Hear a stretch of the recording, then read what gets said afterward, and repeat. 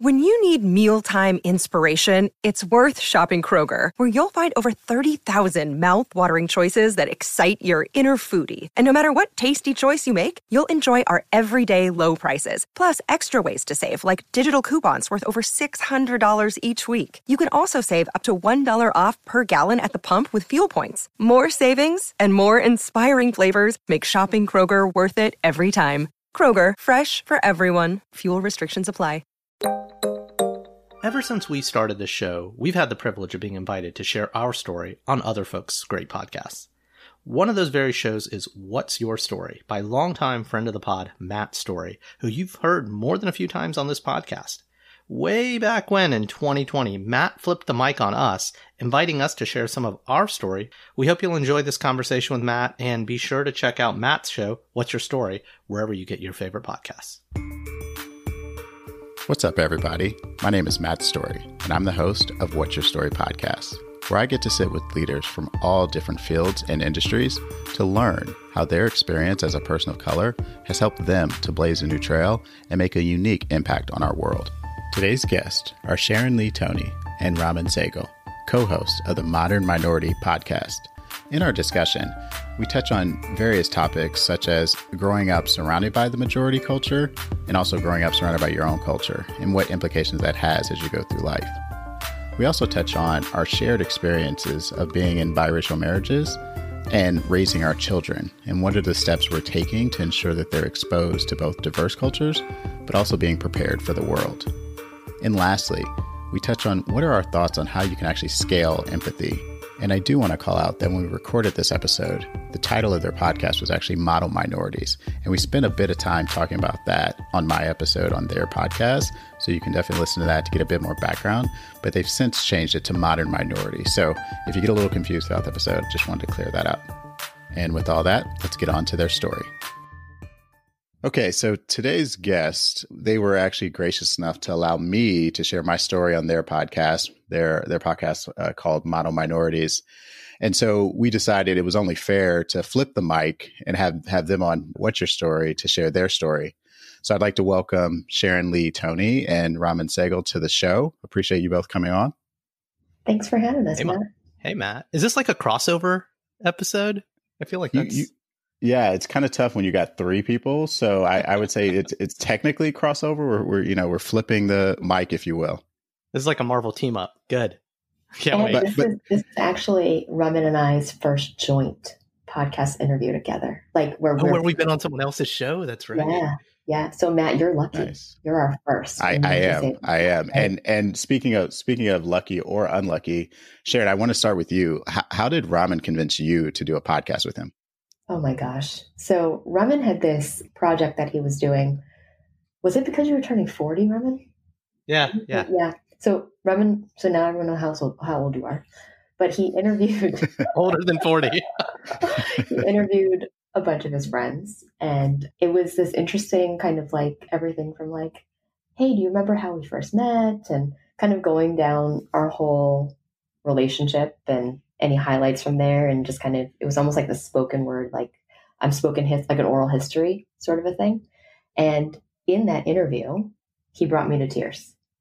And I was like, wow, that's like super powerful that through a conversation, it just kind of brought up all of these amazing touch points that we both shared. But then he also kind of dug deeper into, where I am now in my life and that kind of thing. So basically, I make women cry. So. Yeah, basically. That's probably one of his top skills. So fast forward a couple months later, he randomly calls me and I'm literally like, on a public bus and I'm like, Raman Sehgal, like he never calls me. Right. So I pick up the phone and I'm like, hey, what's going on? He's like, I got this idea. I really want to do this podcast about race, but I don't want to talk about race. I just want it to be about the things that everybody is thinking about and like things that are in our minds or things that shape us. And I was thinking it'd be really cool if you could co-host that with me. And I was like, okay, kind of out of the blue. But I was like, and then I was kind of like, yeah, of all the people to do this and to do this well, I think Raman would be the guy to do it well, because in my own experience with him being on the other side of the mic, he was able to make me feel so deeply about something that, and to to kind of put me in a place where I was both vulnerable, but where I walked away feeling as if our connection between each other was a lot stronger, and where we had like a better mutual understanding of each other's lives and each other's perspectives. And with that, I blindly dove into podcasting for the first time. Nice. And so, Raman, I have to ask you, one, why podcasting? And then two, why a podcast on race? Yeah. Or not on race. On race, but not on race. Yeah.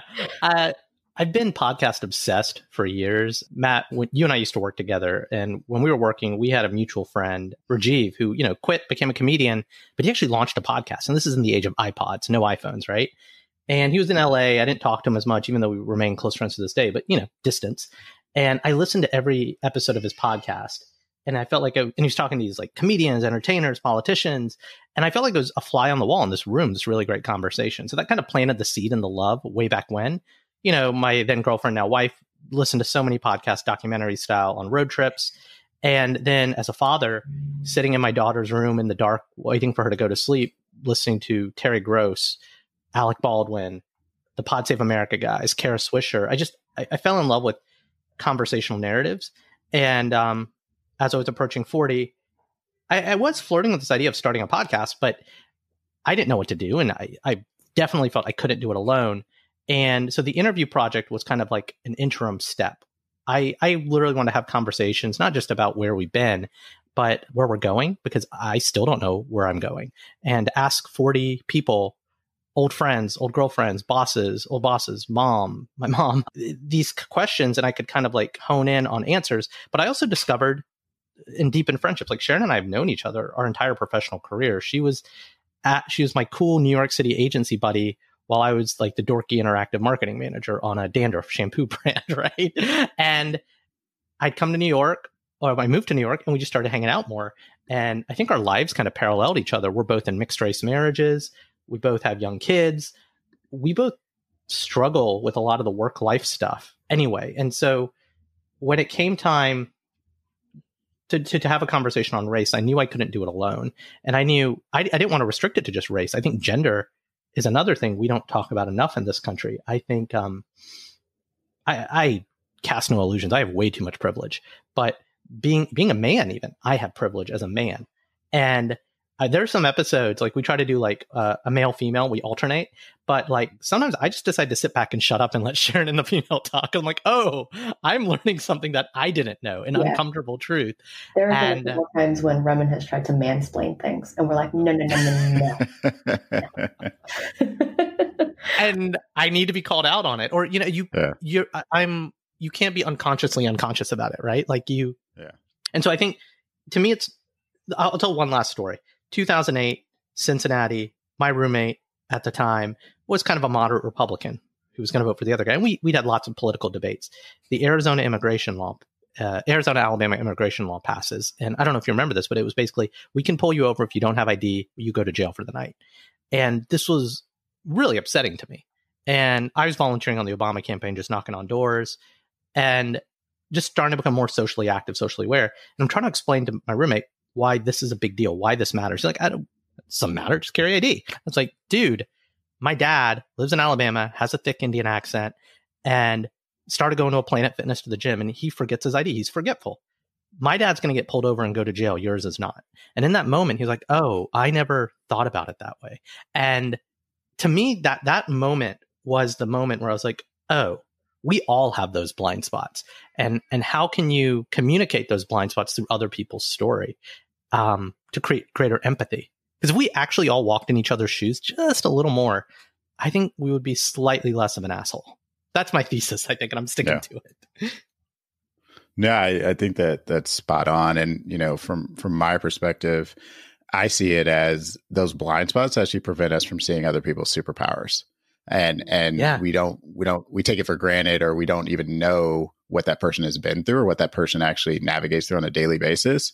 And it doesn't allow us to fully see them. So I think that's That's spot on. But to help everyone that can't see you, because we are on a podcast, I would love it if each of you could just quickly give a little bit about your kind of upbringing. What was the little version like? And, touch on some of those things that really shaped who you are today and kind of put you in a position to both recognize some of those privileges and also recognize some of those disadvantages.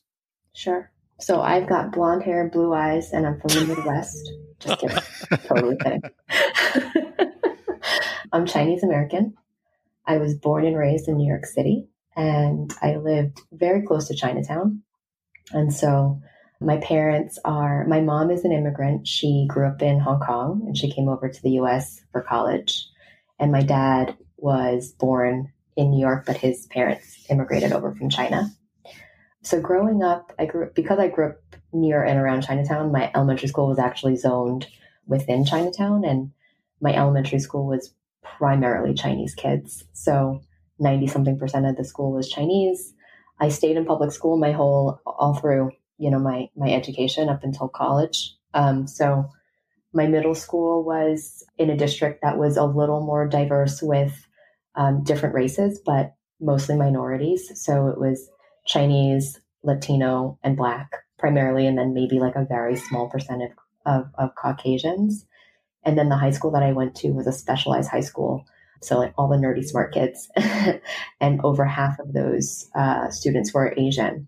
So I talk about this a lot on our podcast, but growing up, I never felt like I was part of the minority because I was surrounded by people of color all of the time. And it wasn't until college-ish, or even really after college, where I stepped into the corporate world and looked around me and didn't see anybody that looked like me.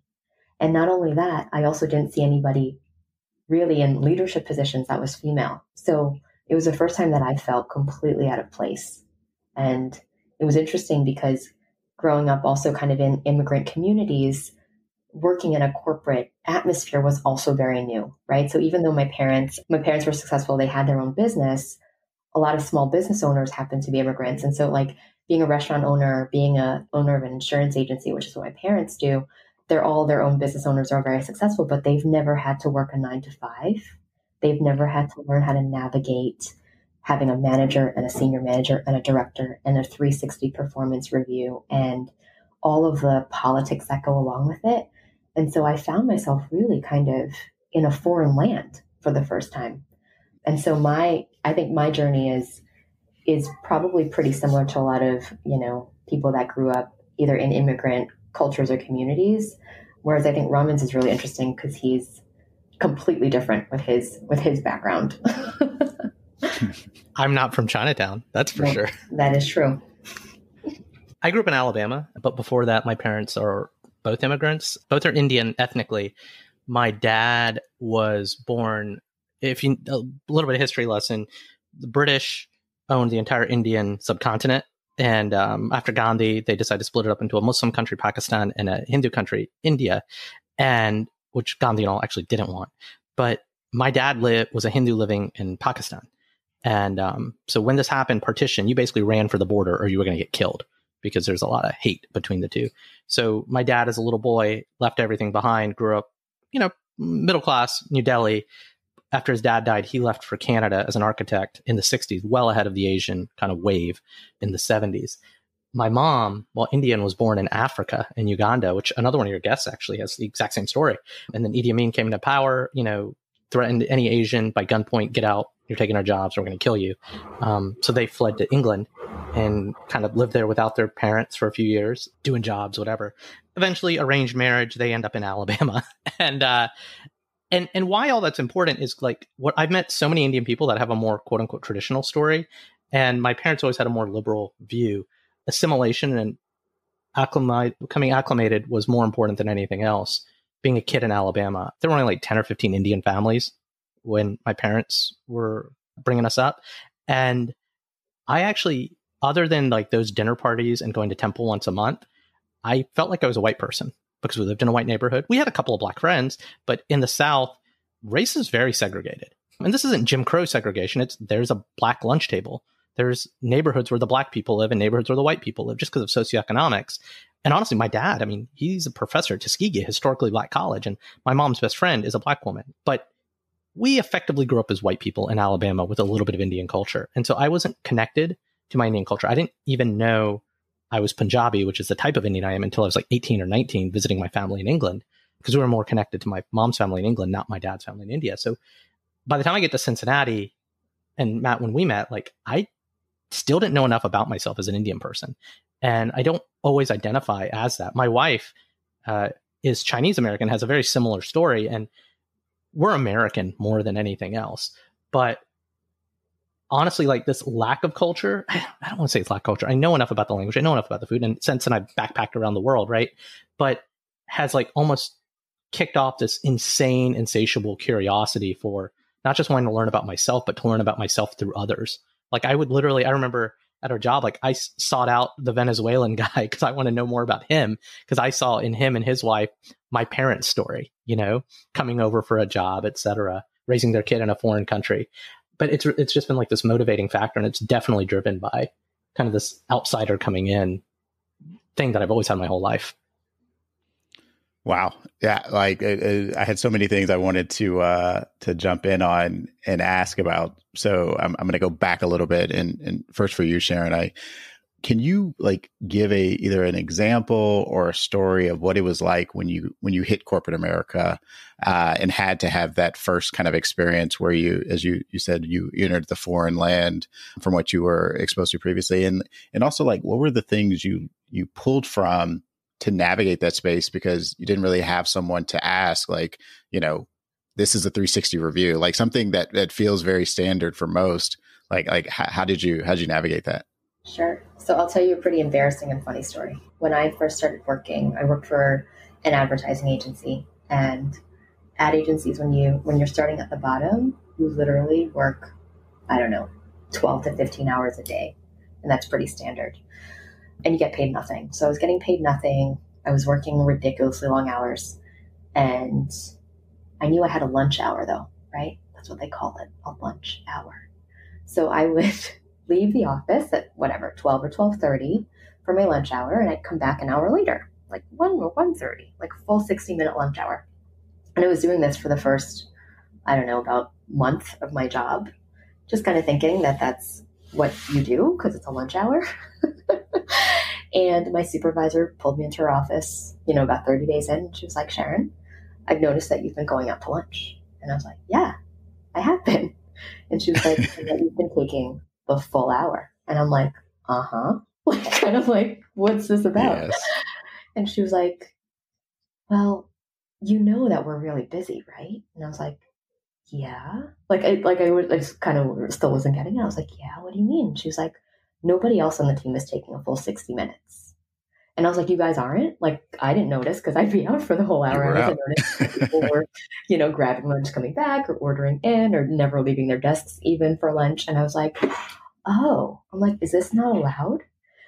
And, you know, she can't tell me that I'm not allowed to take my lunch break. So the conversation was like kind of this dance of like, well, yeah, you're technically allowed a lunch hour, but we sort of don't do that here because that's just like culturally and corporately part of the way it goes. And I was like, holy crap. So the next day I came back in, I like brought my lunch from home that day, and I was like, I'm not leaving. I want to see actually what everyone does.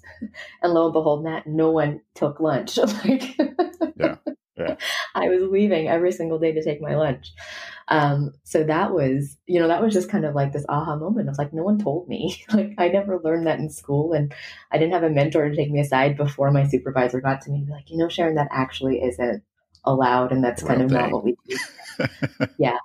So that was one. Another interesting one was I think I went to an event that was hosted by an agency that specialized in multicultural marketing. And I had gone there because I was just super interested in that sort of like that part of the industry, but I also wanted to kind of network and see who everybody else was, you know, because again, in my agency, I didn't feel like there were a lot of people like me. So I'm not going to mention the name of the agency because it's kind of interesting. So one of the agencies there was an agency that specialized in Asian American marketing. And somehow I think I ended up sharing a cab with the CEO of that agency when we were leaving the event, or somehow I got like 5 minutes with him privately. I can't remember exactly how this happened, But I was so stoked about that because I was like, oh my God, this is my dream. My dream is to run my own company one day. And now I get to talk to someone who's doing it. And I'm talking to someone who looks like me and who's also working in the realm of marketing to people like me. And I said to him, Mr. So-and-so, you're exactly where I want to be one day. Do you have any, what's some advice that you give to somebody like me? Because I just started out and I'm working here, and I was kind of giving him my whole resume. And he looks me right straight in the eye and he goes, quit now while you can. Get out while you can. I was like, whoa. Oh, that's not what I was thinking, And it was this weird thing. I kind of had a weird look in my face, and he was like, this industry isn't made for you and me. And he was like, wow. and he was like, so that's the best advice that I can give you if you really want to build your career. He said, go client side, don't stay on the agency side. And then he kind of went into some other things, and then he kind of said, okay, good luck. He left me on my way, and I just felt like my heart dropped, Yeah. So that was another really aha moment for me. Wow. And that's from someone that, is arguably probably at the pinnacle of their career. Yeah. Of aspiring to, be everything you can be, to have your own company, business. Yeah. That's wow. Yeah. So Raman, I want to ask you, given your story was a little bit of a different experience. And I also think it's something many people probably can relate to, especially if you grow up in a environment where you're not exposed to, quote unquote, a deep spread of your culture, and you sometimes adapt to the culture you're in. Did you ever have any interactions, whether it was with family members or traveling, where you felt almost like you didn't fit in your own culture? Pretty much everywhere I go. I actually did an assignment in Singapore, would have been it was 2007. And Singapore, Southeast Asia, it's a hub for many companies like Google, P&G, L'Oreal, whatever. And but two of the major markets that you're serving are China and India, and usually sometimes the Philippines as well. And so at our office, there are a lot of people from that office, from the India office, the Philippines office, who are now working at the HQ office in Singapore. And so there were a lot of Indian people in the office. And I just felt like I was the dumb American. I'm not going to lie, because there weren't a lot of Americans. There's a lot of Europeans, Australians. It's even in a quote unquote big city like Cincinnati or New York, when I meet other Indian people, or go to a friend's wedding, and it's this crowd of Indian people who all went to college together, went to their Ivy or something. I just don't vibe with that group. I've tried. If anything, what I've learned is the Indian people this will get me in trouble, but the Indian people that I tend to get along with are the ones who have the exact same experience as me. So if you're from Atlanta or Houston or New Jersey and you're Indian, we're probably not going to click as well, just because and there's an irony to that, because we have different experiences. We should be gelling to share. I'm intellectually curious, emotionally curious about your story, but I'm just I don't want an Indian wedding. I had to break my mom's heart with that. Fortunately, my black brother-in-law gave my parents the Indian wedding, so he gets to be the favorite. But he had to, he had some pressure he had to deal with. So good on him.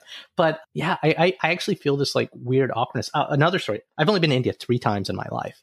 6 as a kid, and then a bunch of bad stuff happened to my dad's family, so we never went back. And then the second time, 23, 27 when I was living in Singapore. But the 23 trip, my dad and I went. I just finished business school. I was like, dude, I'm going. I don't speak that much Hindi. You should come with me. And I already know how to backpack. And I had all these grad school buddies that were Indians. So, you come to my town. I'll show you around. And we totally took them up on that. But I've never felt more American. And this is not a compliment. I love being American, to be clear. But I've never felt more American than being in India. I was just I am a fish out of water here. I don't fit in here. I remember going to the Taj Mahal. At most monuments in India, there's the local rate, what Indians pay, and then there's the tourist rate. And so I'm there with my dad, and my dad goes up to the ticket counter and he buys the tickets. And he's like, two passes at the lower rate. And they're like, that boy, they're pointing to me, he's not Indian. And I was I was even trying to dress Indian, speaking in my broken Hindi, but the way I dressed, the way I had my beard cut at the time, the way I walked, and just I reek of not being Indian. And so I've just come to accept it. I guess I'm Raman. That's all I can be. even when I go to Alabama, I don't feel like I fit in. So it's this weird, I've just become comfortable in my discomfort, I guess. Yeah. No, it's just so fascinating because I think that there's shared parallels to many other people that probably have had similar experiences where, for me, I grew up in, most of my adolescence was spent in Indiana, where, most of the kids were white. We had our one Asian kid. I was the one Black kid, and, maybe, a couple of other, check boxes, if you will, that, we grew up together.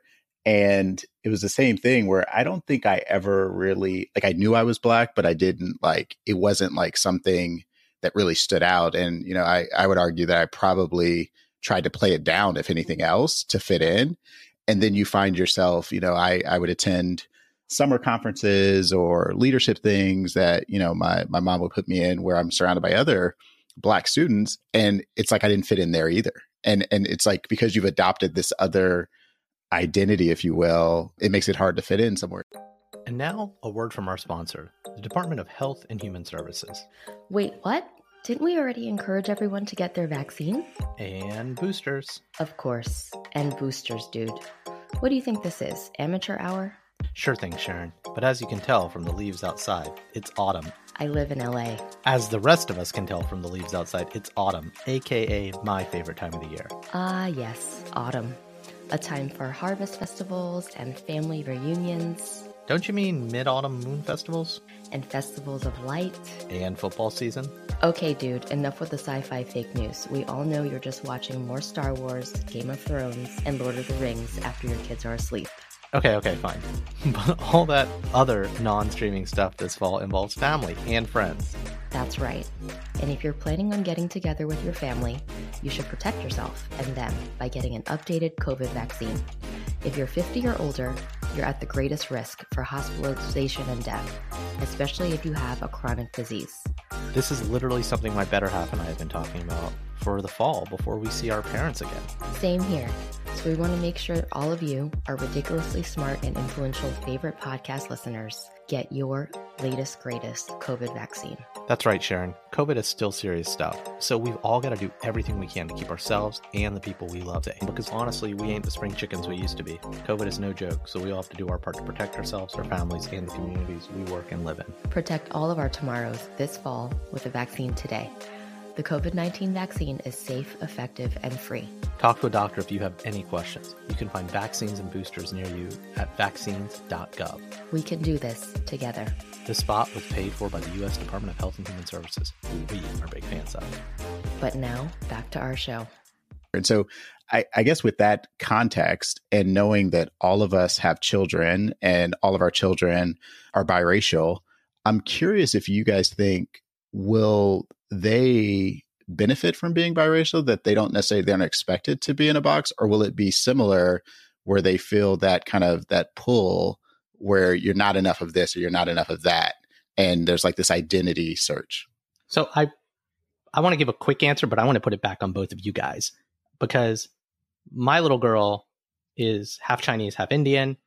And so she looks Thai or Hispanic, right? And I do think there's something about third generation versus second generation, right? I just think it kind of washes out. But both of you guys, Matt, you're Black and your wife is not. But I would imagine, and I have a nephew and niece who are half Black, half Indian. They're Black. By the eyes of society, they are Black, right? Sharon, your kids, your husband is Black. Your two little boys are Black. I know you don't feel that way, but perception is reality.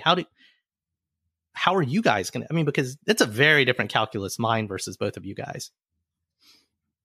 Matt, I'll let Sharon take it first. No. Host privilege. So I get, I'll do it with a story. So this has been a few years ago. We were traveling as a family, and my wife is, Mexican American, and her parents came here from Mexico. So they, she's first generation, but we were traveling actually to Mexico for vacation. And it was, I don't know why, but myself and our oldest daughter were buying something. I don't know if it was a last minute gift or something at one of the little convenience stores in the airport. And I must have had like a drink or I must have had something of liquid that I spilled as I was going to pay. And, as I do that, the people that were checking us out started speaking in Spanish. And while I know a few phrases, I am nowhere near fluent, but our oldest daughter is. And like literally her reaction to what they were saying, I could tell that like they had just said something inappropriate about me. But to your point, when they saw both of us, they saw two Black Americans and they had no idea that one, she would be able to understand what they were saying. And so like for me, that kind of summarizes your point. But I also, the idealist in me hopes that we get to a space where we're no longer expecting people to, check the census box of, are you Black of no Hispanic descent? Or are you, this, or you that? For me, I hope that our kids grow up in a world where the different layers of their makeup are able to be exposed and valued equally, as opposed to the expectation that they, like, again, for me, are you Black enough? Are you, because you're not doing the thing that we expect Black people to do. So I hope that goes away. But, again, that may be idealistic and, not realistic, but Sharon? Yeah, I would echo a lot of that. I think, so being the non-Black parent, I sometimes feel left out because my kids are outwardly, I think, definitely identifying more with their Black roots, just because, to Raman's point, like physically they're darker skinned and all of that. And what's interesting is they're still young enough where I don't think they've really, at least from my knowledge, experienced any kind of racism. So they're 6 and 8. I think they're getting to the point where that might start to happen, but they haven't overtly experience it. But they'll notice it themselves when they're in situations where they are the only Black kids. So when we're walking through Chinatown, for example, my younger son, who's 6, was like, "Mommy, do you think everyone else thinks we don't belong here?" Which to me is a question. What? Yeah, which is a question that indicates that he's self-aware that he looks different from everybody else. And then he's also aware that other people look at him differently from everybody else, right? So it's like this double layer of awareness, and it's coming out as a question of, Mom, what do you think everyone else is thinking of us at this moment? Because I don't feel like I belong. It's almost this weird, maybe I'm thinking too much into it, but that's how it comes out sometimes. And I'm like, well, Sally, you are Chinese. And he's like, yes, but I don't look like them. Right. So it's like this. And so I joke, like, that's when I feel left out, because I'm like, but dude, you are, like, you're half Chinese. Yeah. You're half of me. Take out your 5G. You can use them. Right. I'm like, exactly. Right. Take out your chopsticks. Like, come on, let's do this. But so there's that. So I think, as a parent, sometimes we do things, and for better or worse, I don't know if this is going to negatively or positively impact them later, but we've made a conscious effort to enroll them in schools that are very diverse so that they don't feel different. And for me, it was very important that they saw kids around them that looked like them, as well as kids that didn't look like them at all, because I also recognize that we can't create this bubble of, well, first of all, you can't find a school of all Asian kids, which would be who they are, right? But also shielding them in that way, or at least exposing them to environments where diversity is kind of curated. And then I think from there, I think it's a little bit of like me knowing that I'm 100% going to be able to relate to their exact unique experience, because one, I'm not a boy, so there's the gender component of it. But as someone who's Chinese American and who's not a mixed race person, and certainly not Black, like, I think those are all very unique things. And so I do kind of lean on my husband a lot to guide some of those things. Like, we haven't had that talk with them yet that everyone talks about, but we're going to have to. Yeah. Right. And well, I was here I am, like, I'm crying on your podcast, Matt. Oh man. Damn it, Raman.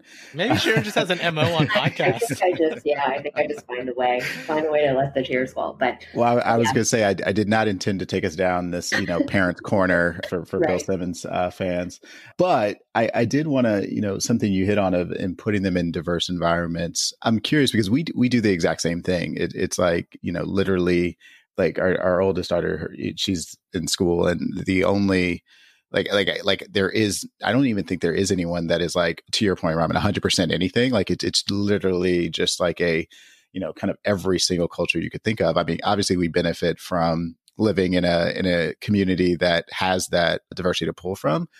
But I am curious because we have had experiences where, whether it's other schools or things that she's been exposed to that aren't as diverse, that it's a bit of a shock to the system.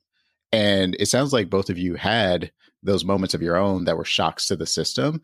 So I'm curious, as a parent, do you think is it better to delay the shock, or do you want it to happen early so that you kind of, yeah, go ahead. I'll give you two very specific examples. Like, so one back to like when I went to India as a 6-year-old. It's a different shock. This one's about socioeconomics. I was a 6-year-old kid visiting my dad's family in India, and we were in the auto rickshaw, the tuk-tuk, going somewhere. And if you've been to India, poverty everywhere, and you just kind of ignore it. It's just like in the air. But like kids my age rushing. I mean, I saw kids my age as a 6-year-old, 5, 6, 4-year-olds, impoverished, coming up to us begging for money, clearly in rags. You've seen the movies. And that shock to my system. You better believe I ate everything on my plate when I got home for the next 5 years, right? Yeah. And I took away from that experience. I wish every Westerner, American, Nordic, British, like, sure, if you're going to go to Mexico, but go see the poverty just down the street, experience that early. The shock to the system will change your frame of reference of everything. And again, we just moved to Connecticut. And in case you don't know the demographics of Connecticut, it is very vanilla here.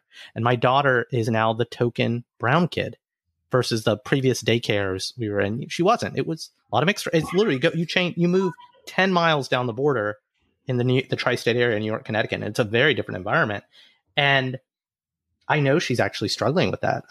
There was one other Chinese kid that was in the school, and they moved on to a different Chinese language school. And the conversations at the dinner table, it's like, I can tell how upset she is. And it hurts me. And I know it hurts her, but I kind of think this is better. Like, you've got to learn to be that chameleon. Maybe the formation of the superpower, Matt, right, is living in adversity, experiencing adversity. If it doesn't kill you, it makes you stronger. And like, I'm going to take care of her, but I'd rather have the hard experience and not a thick skin, but just like build the muscle, build the instinct to learn and adapt.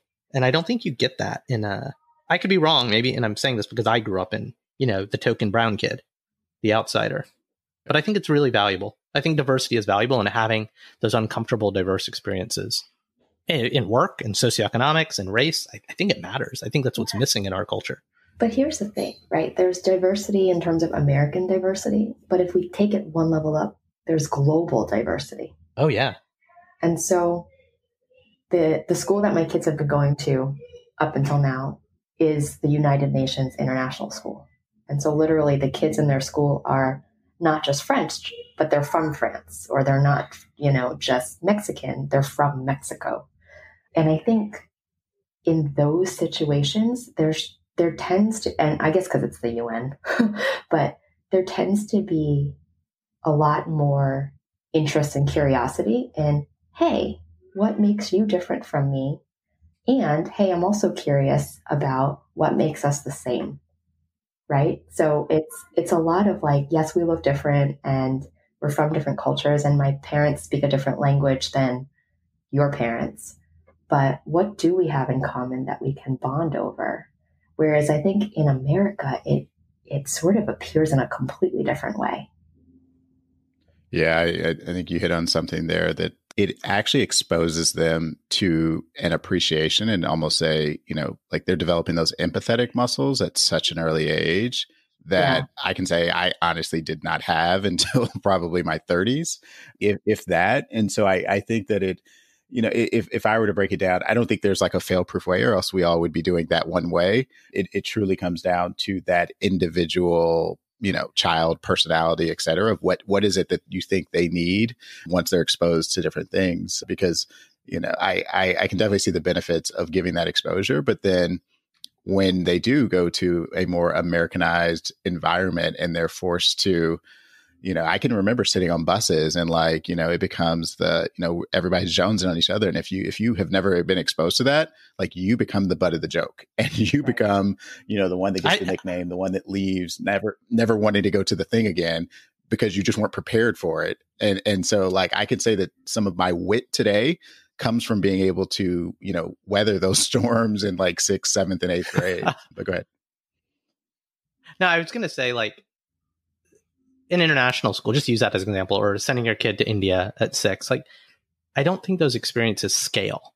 Like and so the question is, like every American can't have that. Right. And so there is a privilege element to it, but I think it's like, just how do you, as a parent, how do you just then create those exposures, find the opportunity? It doesn't have to be the international UN school. There's a lot of people who can't afford that, right? It can't be the go to India to see your relatives and see poor kids. Like, can't afford that either, right? But it's just, how do we as a culture create more scalable exposure on both sides, right? Like, I would argue the Indian kid in Alabama, how do you make sure he goes to more Diwali events in Atlanta, or rides that bus or whatever? I don't know. I don't know what the solution is, but I do know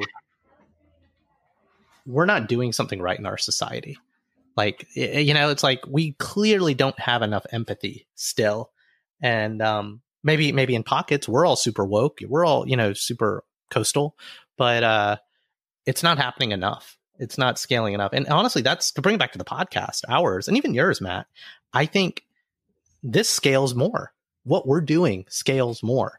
I've had so many anecdotes come in now from Sharon and I joke when we were strategizing this podcast, we're like, who's our prime prospect, right? Who's our target audience? Mm-hmm. And it's not other model minorities in the traditional sense, Asians. Yeah. It's actually people in the majority. And we're all in the majority and we're all in the minority. So I'm in the minority because I'm brown, but I'm also kind of in the majority because I'm a male in the business world, right?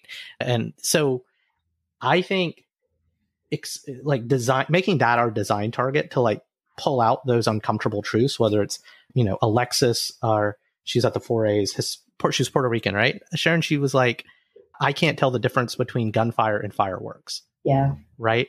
Yeah. Or Carl, white guy from the Midwest, talking about his experience meeting his first Asian kid and his first experience in racism at Little League. And we've had to, by teasing out those nuggets, like wrapping up the show in kind of fun conversations with interesting people, with interesting titles, comedians, etc. That's the sugarcoating of the bitter pill of the different experience that you, Matt, me, Raman, you, Sharon, we cannot understand until I hear it. And chances are I would never be at a bar with that person because it's the design of our work. We want to try to be woke and talk to people of different backgrounds, but it's hard. It's forced. So as I think about scaling, like that's literally one of the thesis of the podcast. How do I scale? Like, and podcasts are super an intimate experience. We're literally talking in people's ears right now while you're cooking, while you're driving to pick up your kids, or whatever you're doing. And I think that's the beauty of what you're doing as well, Matt. Like I really feel like we're flip sides of the same coin. Yeah. I agree definitely with the idea of how do you scale that? How do you expose people to something? It's also, taking your analogy a bit further, it's easier to digest if I can opt into listening to a podcast for an hour or, be able to follow an interesting story versus going more kind of aggressively out to expand my own personal network to meet people that don't look like me. So I do think it's kind of a segue, if you will, into allowing people to expand a bit further. So I'm going to pull up a little bit from a level and get into a bit more fun, if you will. And, some of the things that I think, can lead to interesting answers for both of you. And, maybe we'll start with you, Raman, first. Have you had a mama, we made it moment? I don't even know what that is. Oh my God. Okay. So we'll skip you and we'll go to Sharon if Sharon knows what that is. Oh, I can't talk about it yet. But yes. Okay. Oh, I know what Sharon's is. It'll probably be public by the time this podcast goes up. Well, I don't know. I haven't signed any. Like the contracts haven't been signed. Matt, I got one for you. Now I understand. Once Sharon, yeah, okay. quit my fancy corporate job to go to a mentor startup, right? Where no one knew the name on my business card. No one would return our phone calls. I cut my salary in half and took single digit equity in the company. 5 years later, the company got bought for a lot of money. And look, this isn't like, mama, we're going to buy a boat moment, but it was all of that hell in that first year. And I was there for 3 years. The ego bruising, the roller coaster, everything, proving to myself that I could do it. And, just proving that I could do it was enough. But the validation of, and I remember the email from the founder of the company to all the early employees, because we were all on the cap table. It was that moment. It was such a high five moment because we helped build this thing that had this amazing exit. Honestly, it's the thing that's subsidizing me doing some of the work that I'm doing right now in political action, the podcast, and some of the other stuff I'm working on in secret. But that was my moment. It was such a, and it was an earned moment too. And I'm guessing that's what part of it is. Yeah. Yeah. And I think what I want to ask a follow up to that is, both of you, and we didn't talk about your stops and history of how you got here, but you guys have traditional corporate backgrounds, and then you have made your way into more entrepreneurial opportunities and created your own opportunities, which is like amazing. So I'm curious, where did that come from? Because typically I would not to generalize, but I would say most underrepresented groups tend to go safer route, and they don't always have the blueprint for following an entrepreneurial spirit, and both of you have like gone after that and not just like dipped your toe in it, but you've actually gone after it full steam ahead. So I am curious to know, where does that come from, and where's that confidence and that foresight for you really derive from? Yeah, that's a great question, and it's one that I've reflected on a lot, because I am an entrepreneur now, and we've got our high points, and then we've got our, sometimes it's low, like weeks or months, depending on what's happening.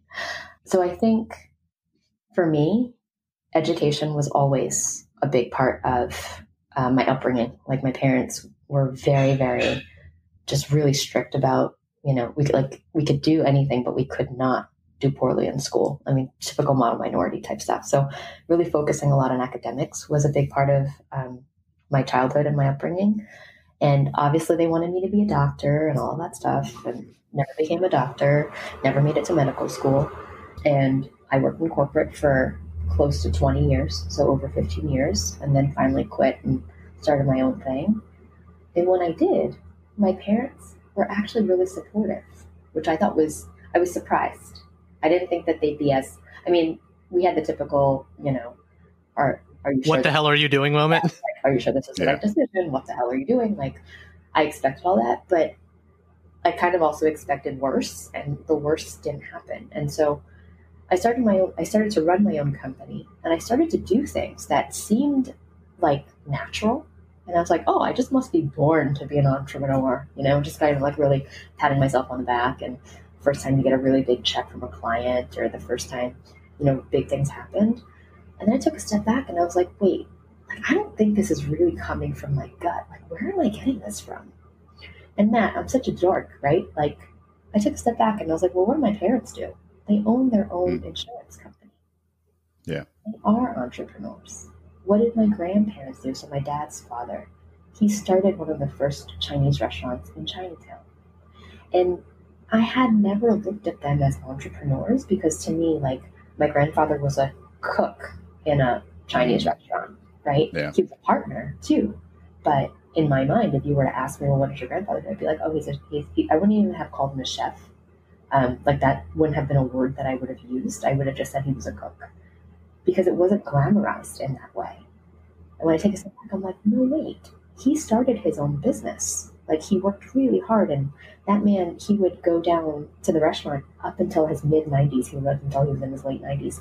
But he would literally go and make wontons every morning with the staff in that restaurant, because it was his baby.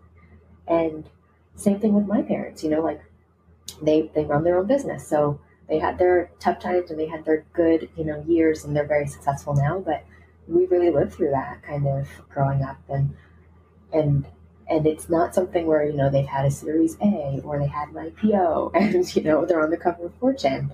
But as small business owners, they really are entrepreneurs. And so I think it's been really validating, because I find myself speaking on panels sometimes, or just kind of talking to people of color coming up who want to start their own thing. And I always say, you have it in you, because if you look at the history of groups like ours, we're all entrepreneurs. Like all of the, almost every immigrant community is full of entrepreneurs.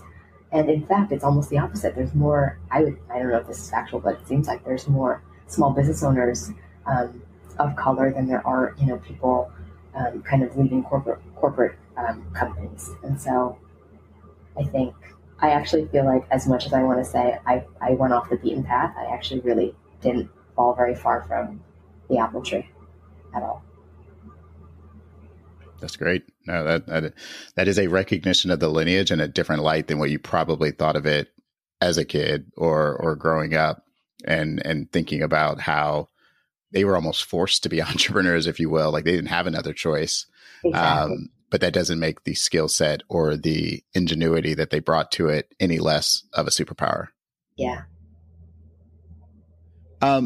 I do want to get to, one question that I always love to hear answers from guests.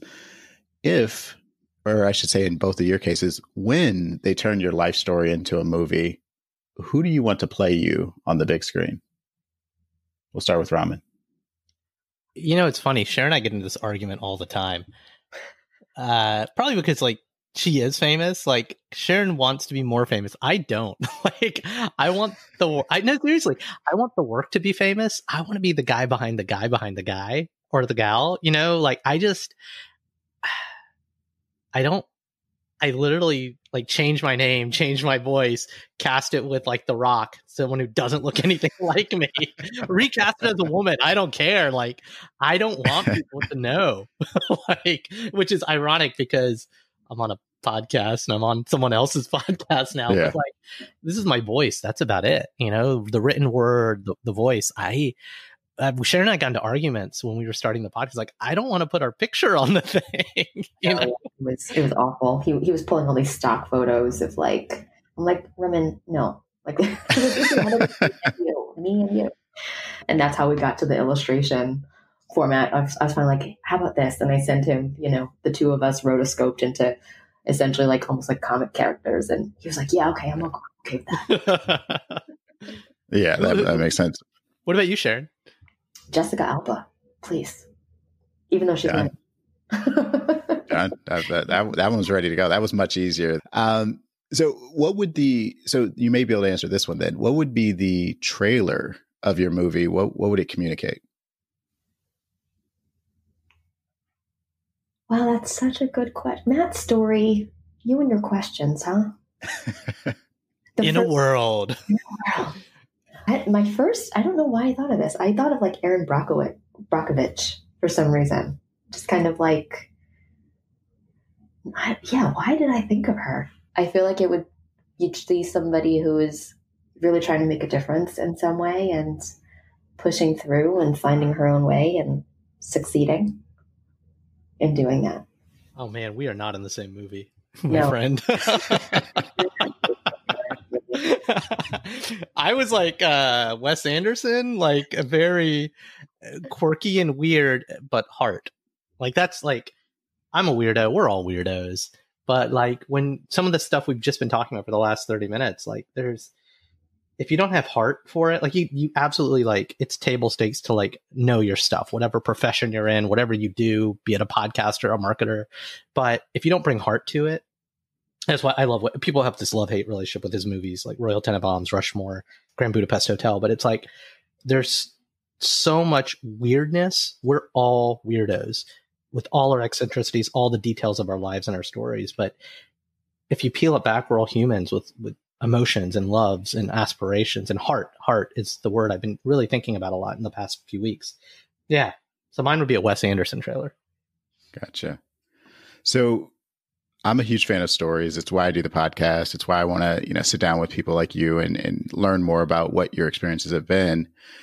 This may be a little easier for you because you guys are podcast hosts, but if you could hear from three people, they could be still living or no longer with us, who would be the three stories you'd want to hear? Let's start with Sharon. Oh man. Who's going to tell me Yes. first? Oh, Stalling tactic. gosh, this is hard. because I would say Michelle Obama, but we've already heard her story, and we're about to hear more of her stories with her new podcast. That counts. It still counts. Counts. Okay. So I'd say her. 3 people, huh? 2 more. I used to always really love Helen Keller when I was young. Like, I read her biography and was really inspired by her. I think I'd love to just interview her now live. That would be pretty cool if she came back from the dead. And then sometimes when I just walk down the street and I see someone who's living on the streets, I'm really curious about their story. And so I don't have one person in mind. Like, we don't have a neighborhood person that I can think of, but and I might actually, now that you said that, I feel like I might actually do that.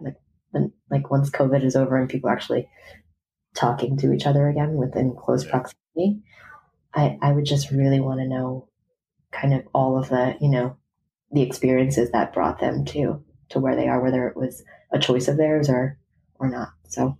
Yeah. Cool. Jeez. That's a hard question, man. 3, not even 1. I know. One would, it's a weird, cheesy answer, but I don't know this guy. I know nothing about him or this girl even. My great grandma or my great grandmother. Like, just Sharon talked about something about there's nature and nurture. There's things in our DNA. And we all know this when we're raising our children, we see ourselves in these people, these little personality quirks, and you've seen the movie where, they go back in time and it's the same actor playing them. But it's I long for what are those similarities and differences. Time and space are not a constraint. That one's really fascinating to me because we are unique, but I'm not. There's a guy or a girl just like me 100 years prior that I share DNA with. That's one. The other one, this is going to be a weird one. This guy, John J. Muth, he's a children's author, but he was originally a comic book artist. And if you haven't read some of his work, Zen Tales, The 3 Questions, it's just transcendent. Not just his art, but his way with words. And actually, I wrote a kid's book and I wrote him a letter and I sent him a copy. And he sent me a really nice note back. And I kind of need to create a podcast where I can get him to come on. Maybe my secret comic book podcast, which is a thing. And number 3, Gandhi, I guess. And not for the obvious reasons. I don't want Gandhi at the end of his life after India got its independence. I want lawyer Gandhi in South Africa, the guy who was architecting the plans for what he was going to do. And to be clear, he was on the wrong side of some issues early on as a lawyer in South Africa. And then he saw things and it changed his perspective. And at that moment, because we're all presented with these forks in the road, young man, 25-year-old Durban, South Africa Gandhi, because the world was different. The culture, the expectations of what was allowed and what wasn't different. And he held those biases too, I think, to a degree, but kind of pre-awakening or 10 minutes post-awakening Gandhi. Yeah. Cool. So is there anything I didn't ask that you guys want to share or anything you want to ask me? How do we make it better, Matt? Seriously. We're what, I don't know what month is it right now. We're in July. The water temperature is only getting hotter. I've become more of a pessimist. Sharon's had to talk me off a cliff on the podcast a couple times. I'm literally actively working on solutions, right? Hacking at things. The podcast is one, but what would you tell people? Or what would you tell people to seek to understand or to think about? Because you're kind of doing it with the show, but you're in the background on the show mostly. Yeah, by no means do I profess to have answers for all the various ails of the world. But if I had to pick things, a couple of things I would say is one is stop seeking to be heard and just seek to understand. Because I think a lot of times our natural reaction, anytime someone says something we don't understand, is to say, but this is what I meant, or this is what I thought, or this is what I intended. And 10 times out of 10, that is the inappropriate way to go about it. And we have to realize that our intentions, even if they're well intended and we have goodness in our heart, if it hurts someone else, it doesn't matter what we intended. So I think we have to just understand where other people are coming from. I think the second thing, which has been something that's come up in a lot of discussions I've been having, is we have to seek to be bold, because incremental change is not going to do it. And this is, at least as it relates to the things I'm trying to work on, like, systemic inequalities in this country for over 400 years, we're not going to change overnight. And we're not definitely going to change from just tweaking things. We have to be bold, and we have to be willing to do things completely differently. And the art of the possible is not how we're going to get there. So I would say that, those are probably two things for me is first, seek to understand and not seek to be heard. And then secondly, not be afraid to be bold and look for new ideas everywhere. And obviously, I think all us older people have to get out of the way and let the youth figure it out too, because they're the ones. Honestly, no, not even their problem, but they're much more open-minded. They're much more creative. They're much more dynamic than we are because we're rooted in what we grew up in, and we're grounded in our own experiences, which limits our creativity. And so I feel like, it's always amazing to me. If you look at any, take John Lewis, recently just passed. He's 23. Yeah. He was 23 when he gave those speeches. If you think about what a lot of these great leaders are able to do at such a young age, I think it's just phenomenal to think we are not listening to the 23-year-olds. We're not listening to the 17-year-olds. We're not listening to what they have to say because we're like, oh, you don't know anything. Get off my lawn. And so I truly it sounded like a jest, but I'm truly serious. I feel like we have to get out of the way and let the youth lead us into what the future should be and can be. I'm going to challenge that a little or tweak it. I think we have to enable them. We literally have to give them the tools. It's not just get out of their way. It's yep, I'm going to step aside. And I think about this as a parent. It's how do I teach you and equip you to use that power, that energy, that boldness to go do things, to teach you how to scale or, if we have resources, fund them. I have friends protesting out West right now. I have a kid. I can't go to as many protests as I want to, right? Mm-hmm. It's harder. So, and this buddy of mine was like, well, here's the 5 things you can do to help us. I was like, got it. And so, yeah, it's how do we enable them even more? Yeah. Yeah. No, that's a good build. Cool. So before I let you guys get back to your busy days and busy lives and beautiful families, where should listeners go if they want to connect with you or they want to find out more? modmypod.com. And just pick a couple episodes. I would actually recommend the Matt episode because he gave us a harder time. Rightfully so. Yeah. Just hit subscribe, listen to an episode, leave us a review. But if you want to learn what the show's about, modmypod.com. We'd love to hear from you. Great. Well, I appreciate you both taking the time, and yes, definitely check out Modern Minorities, and we'll be in touch. I'm sure there's more we can do together. Awesome. Thanks, Matt. And that's our show. Like what you heard? Please subscribe, leave a review, and a 5-star rating on your favorite podcasting platform. Now more than ever, people need to be hearing these stories. Please share our show with a friend or 3. Want to learn more or got something to share? Visit modmypod.com or email us, himom@modmypod.com. You can also follow us on Instagram and Twitter @modminpod. We'd love to hear from you. That's it for now. I've been Raman. And I'm still Sharon Lee Tony. Remember, we're all modern minorities out there. We'll talk to you soon.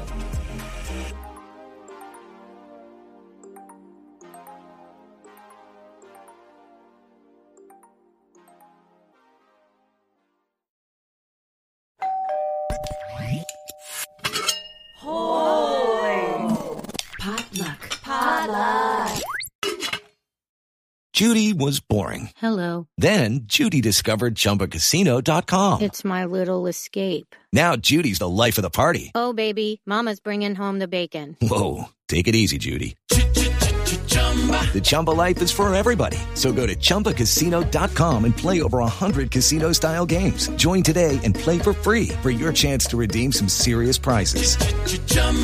ChumbaCasino.com. No purchase necessary. Void where prohibited by law. 18+ terms and conditions apply. See website for details.